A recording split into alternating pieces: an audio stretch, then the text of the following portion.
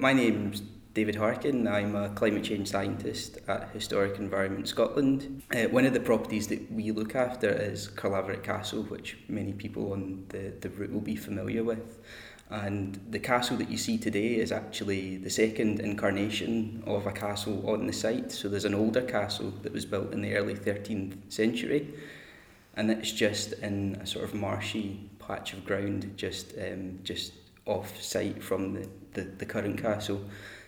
When that castle was constructed, it had its own harbour that was fed by a tidal inlet, but today that castle is around about 200 metres inland from the present day shoreline. So something's happened there in the past 700 years, 800 years or so. But what that shows us is that sea levels around Scotland have always changed, they've never been static. But what's different now is the pace of change. So it's the rate at which the sea levels are rising, and it's the rate at which rainfall is increasing that makes the modern age climate change different from what we've experienced in the past.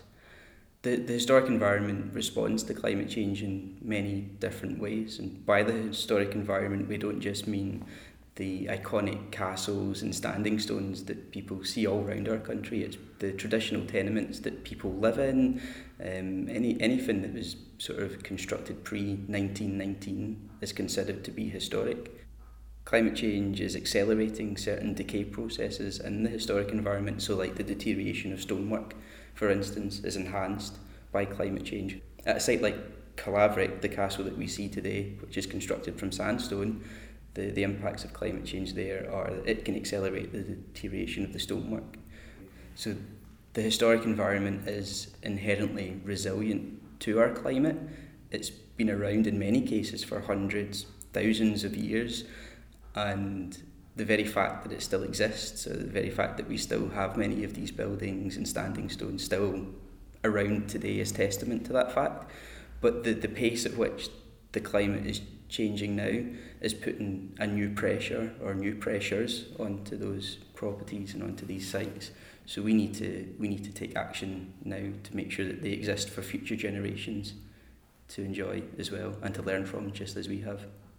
We do a lot of work and research and monitoring of the properties that we look after with respect to climate change. So we know that there's been changes in the properties in the past 30, 40 years already, and we know that there's going to be changes in the future as well.